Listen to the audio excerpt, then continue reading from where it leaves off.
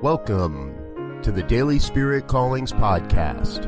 I'm your host, Robert Brzezinski, and I invite you to join me every day as we explore an affirmation, inspiration, and call to action for your life this day.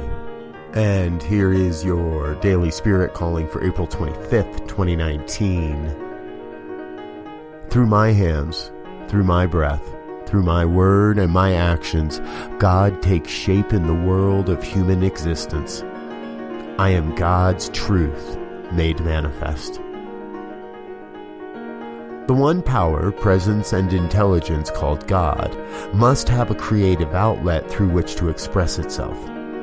You and I and everyone everywhere are those creative outlets. We are each bringing God's life into form as human life through our daily activities, events, and practices.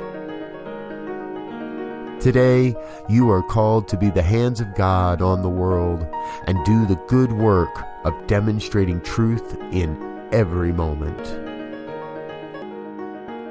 Thank you for listening to Daily Spirit Callings. If you found value in this program, please share it with your friends. Learn more about Spirit Evolving Ministries at spiritevolving.com. Until next time, peace and blessings. Go forth and prosper.